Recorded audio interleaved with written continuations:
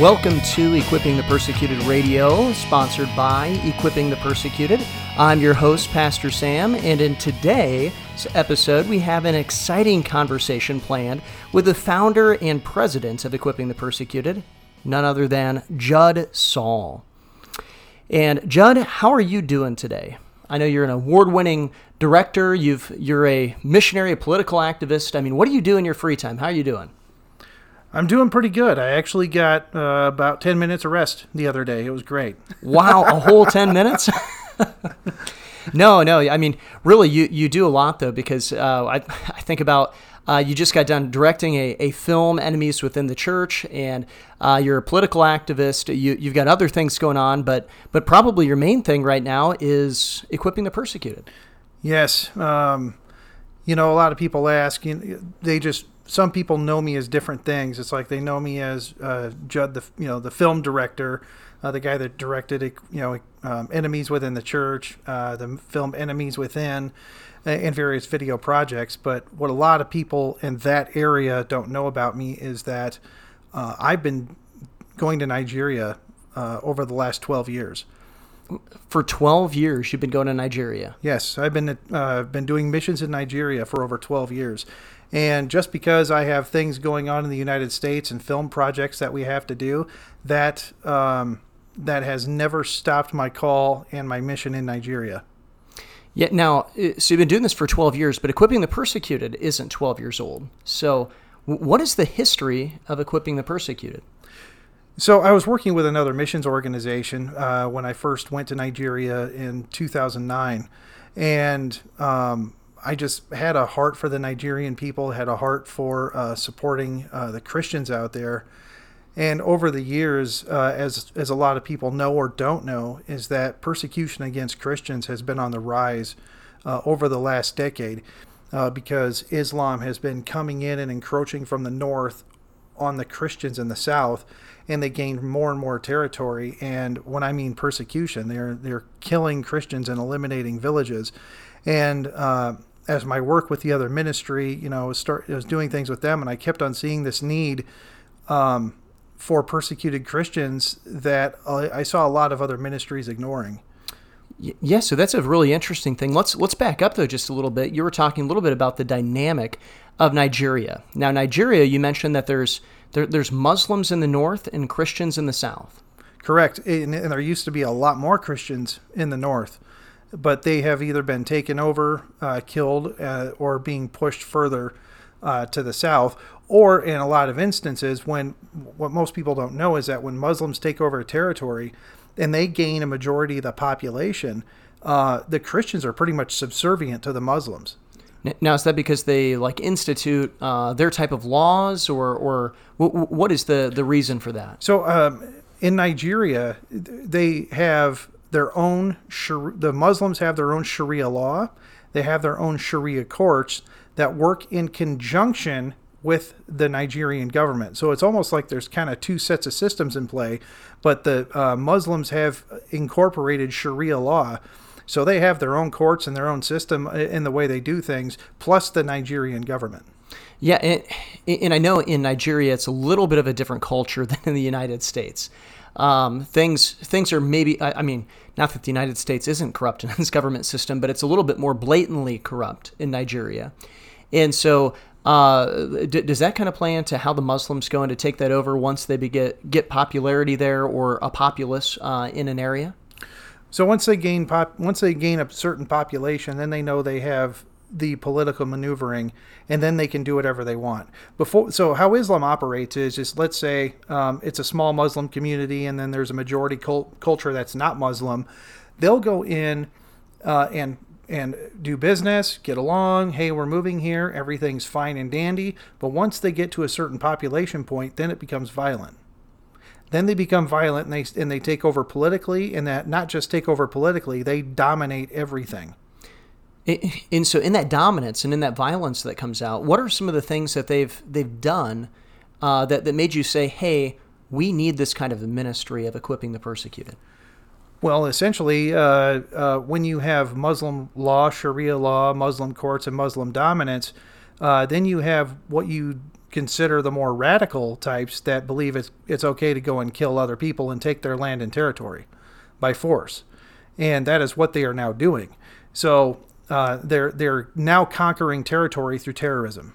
So So does this mean that that they're not just staying to the north, but they're starting to move down as much as they can and conquer and take whatever they can? They're moving down south. So Sam, imagine it this way. Okay, let's say you have a big city. You know, we're both from Iowa, and So it's hard to imagine a big city. It's hard to imagine a big city, but imagine like an Omaha, right? Mm-hmm. Okay, they will never come in and attack a place like Omaha.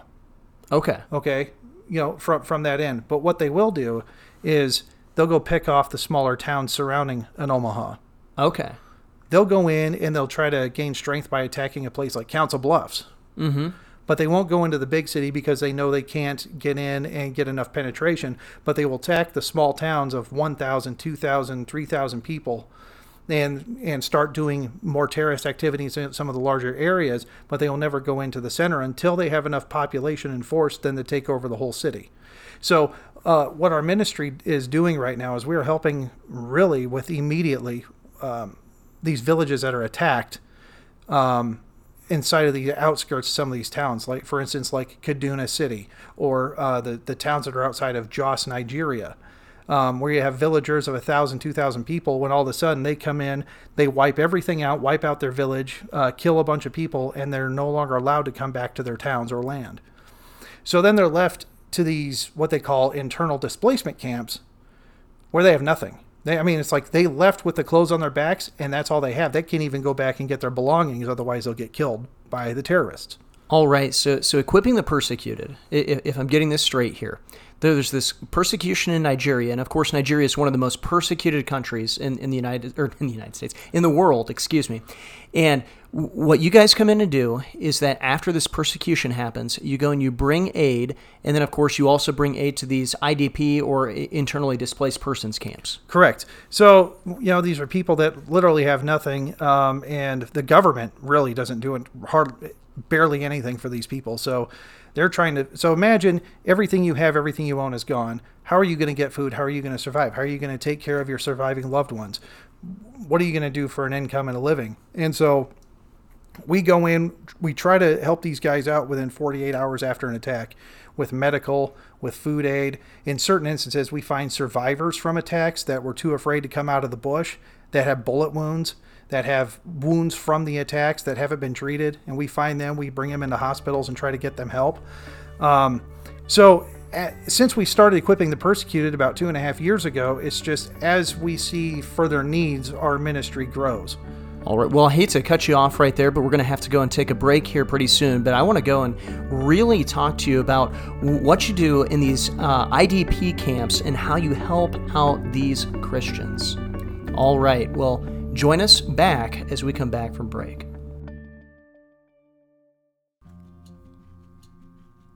God's Word tells us that righteousness exalts a nation, but sin is a reproach to any people. Truly, sin is a mark of America today. Every second, 28,000 people are watching pornography. Since 1973, over 65 million babies have been slaughtered on the altar of convenience through abortion, and 70% of millennials are likely to vote for a socialist. Sin truly abounds and is a reproach to our nation. But how do we get back on track and be exalted by God once again? Hi, I'm Pastor Sam Jones, and I've written a new book that traces the steps of America's fall and gives us a road to redemption. It's called 5 Steps to Kill a Nation and How to Stop the Bleeding. You can get a copy of the book at theshininglightministries.com.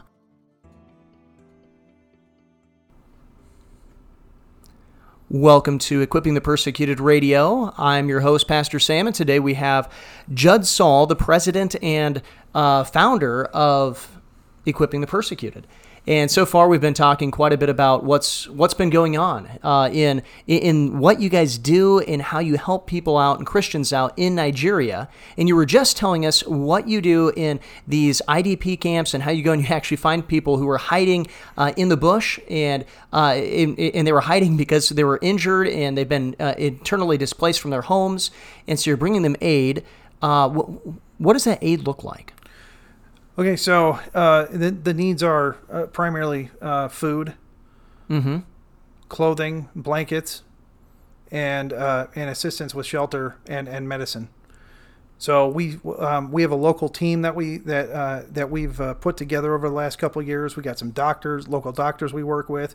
They say here's an attack, and I say, okay, evaluate the situation. What do you guys need? And they tell me, we need medicine, we need this much food, we need this much rice, we need this and this and this. And I say, if we have the resources, we put the thing together and say, here it is.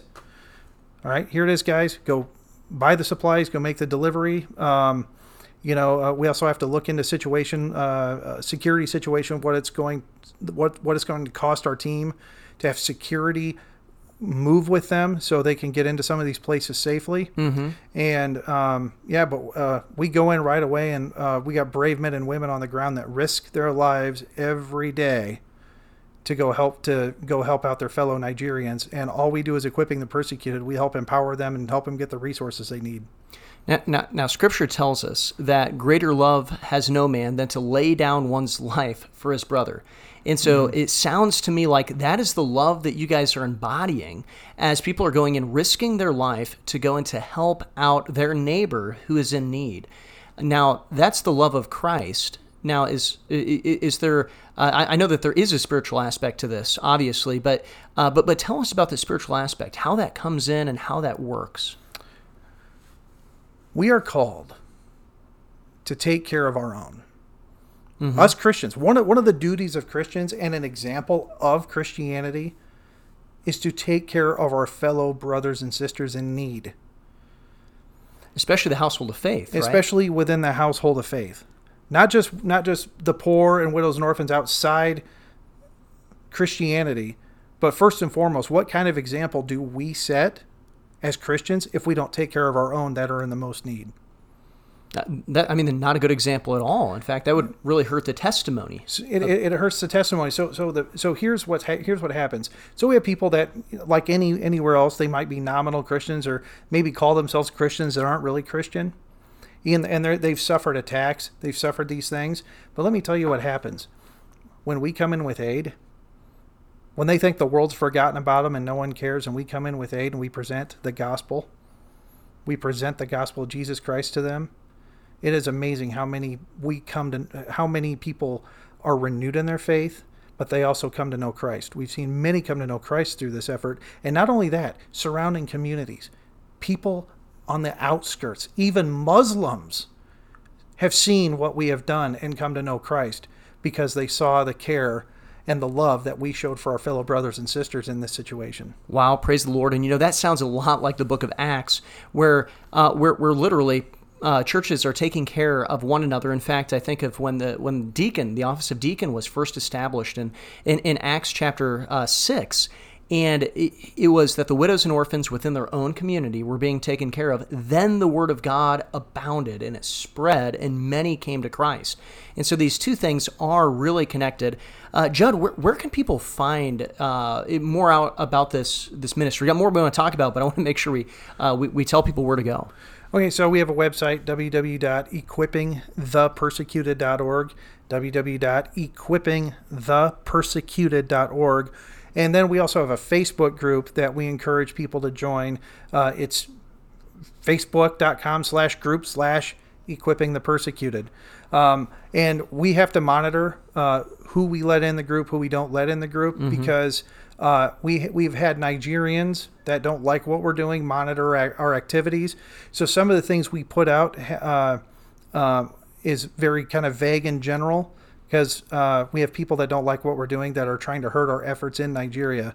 So some of the stuff we do is undercover, and we can't talk about some of those things publicly. But what we can talk about publicly, we share on our Facebook group, and we try to update the website as much as we can.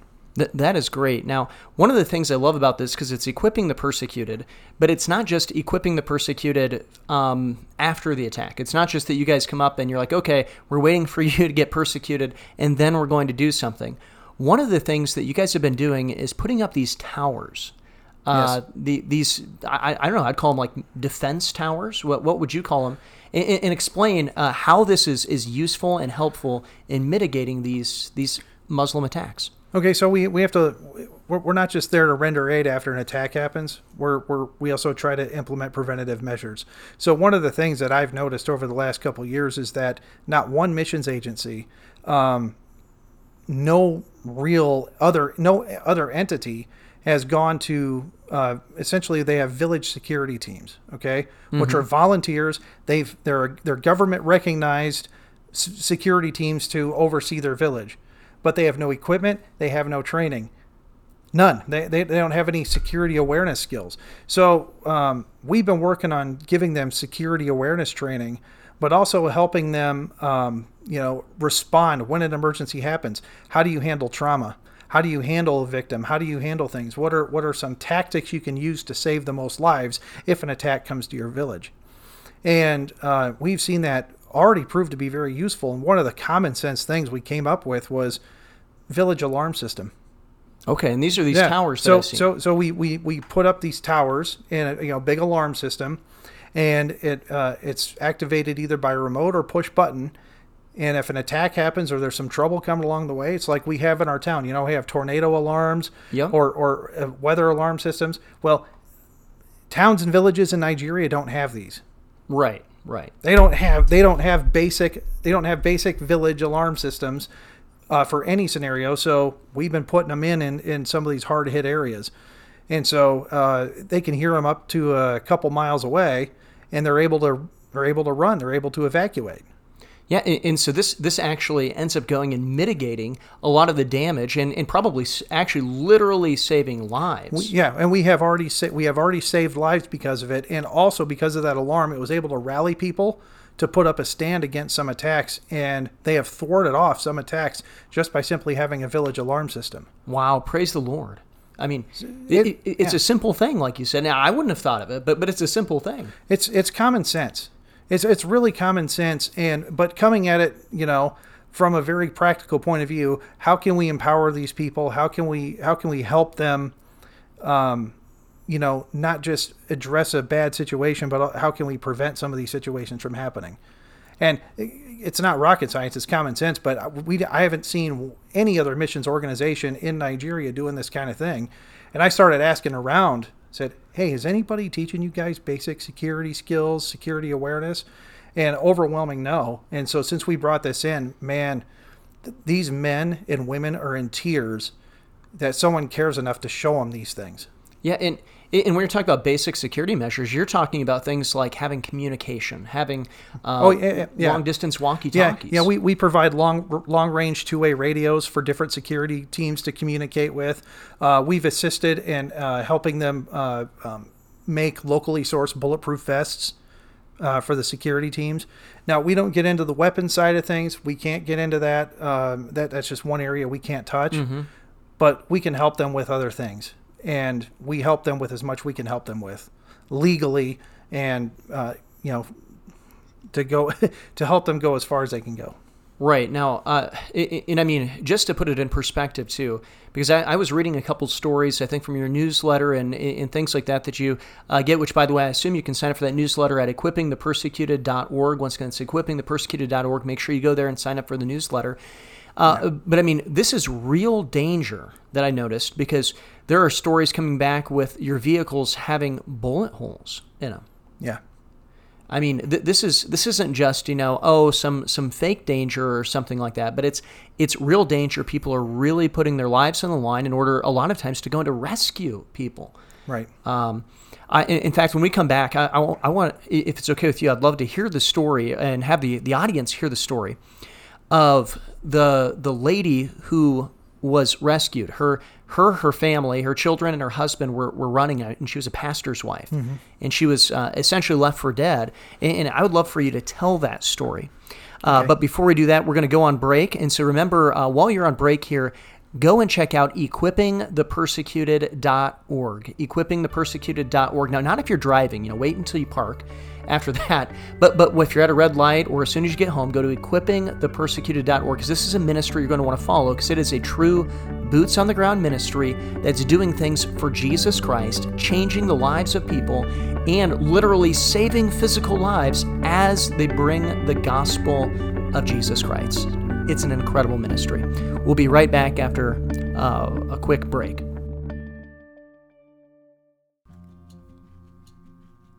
God's word tells us that righteousness exalts a nation, but sin is a reproach to any people. Truly, sin is a mark of America today. Every second, 28,000 people are watching pornography. Since 1973, over 65 million babies have been slaughtered on the altar of convenience through abortion, and 70% of millennials are likely to vote for a socialist. Sin truly abounds and is a reproach to our nation. But how do we get back on track and be exalted by God once again? Hi, I'm Pastor Sam Jones, and I've written a new book that traces the steps of America's fall and gives us a road to redemption. It's called 5 Steps to Kill a Nation and How to Stop the Bleeding. You can get a copy of the book at theshininglightministries.com.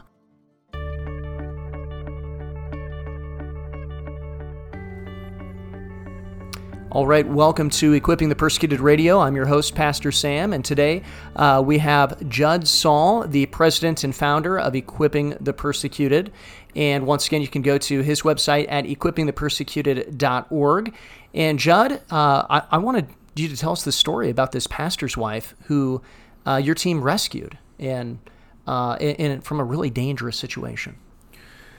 So, a pastor friend of ours was the product of an attempted kidnapping, and they had a little trouble trying to break through their gate, and they were woken up and kind of realized the situation, and the pastor and his wife and kids went through another area on the top of their roof to try to jump over a big fence and embankment with barbed wire.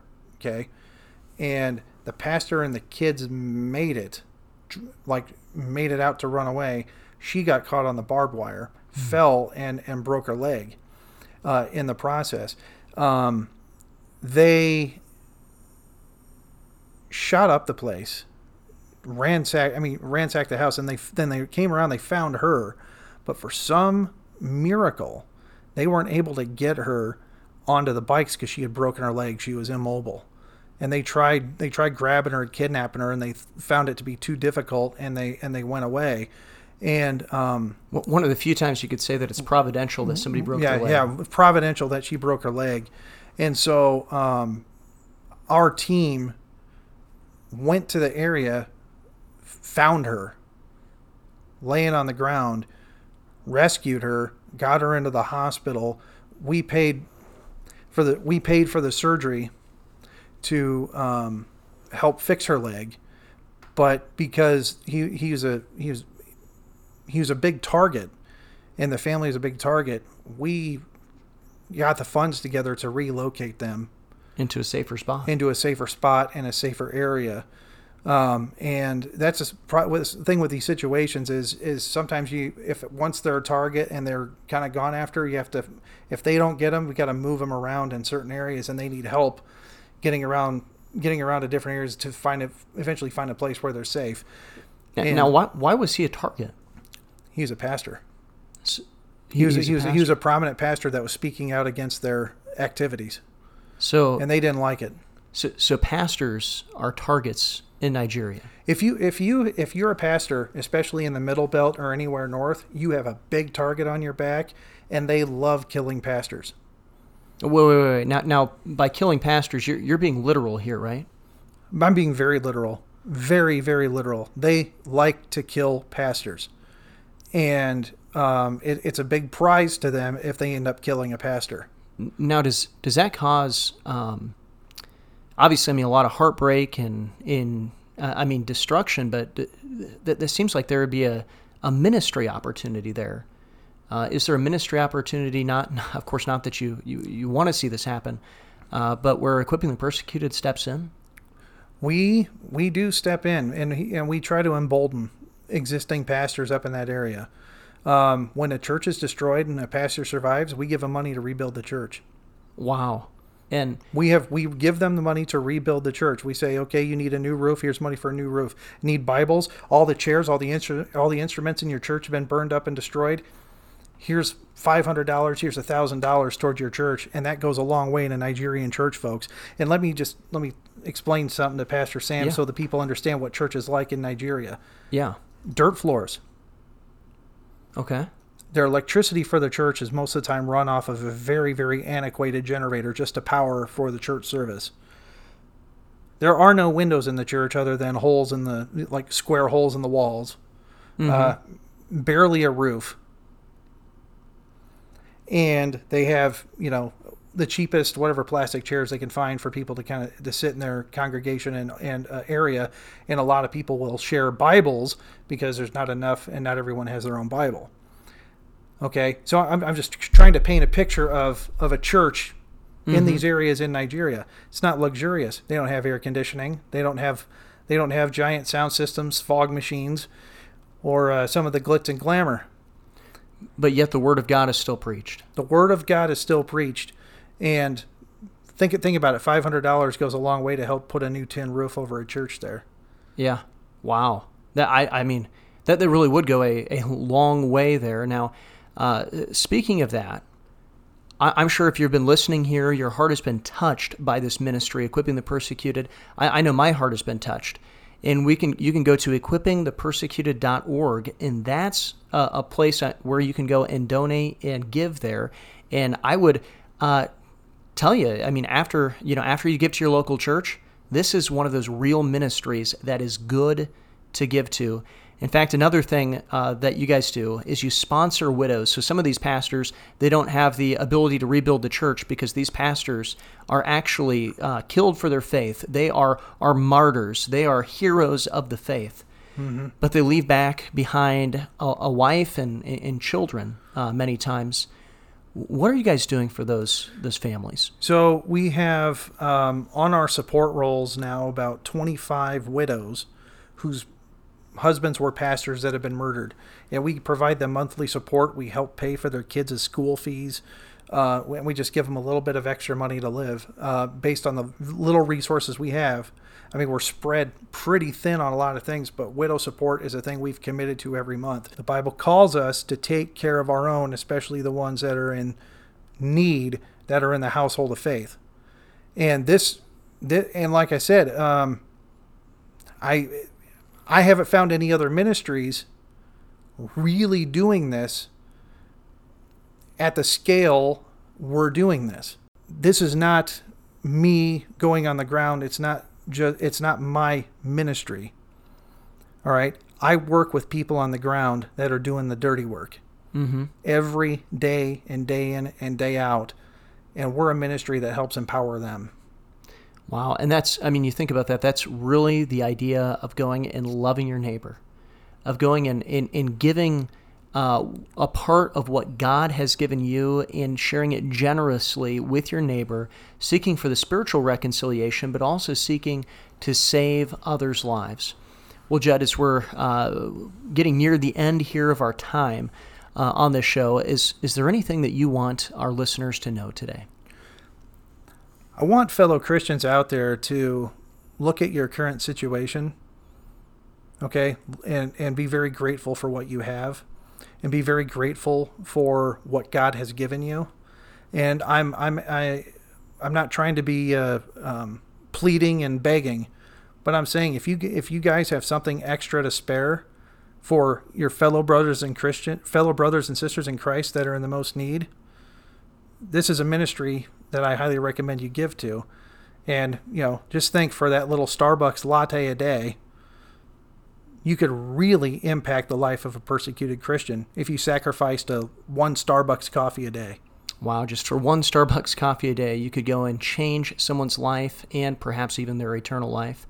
Well, for Equipping the Persecuted Radio, I'm your host, Pastor Sam, and remember, we're sponsored by Equipping the Persecuted, and if you want to get into contact with us, go ahead and email us at equippingthepersecuted@gmail.com. Once again, that's equippingthepersecuted@gmail.com, and go ahead and support Equipping the Persecuted at equippingthepersecuted.org. Keep standing for the truth.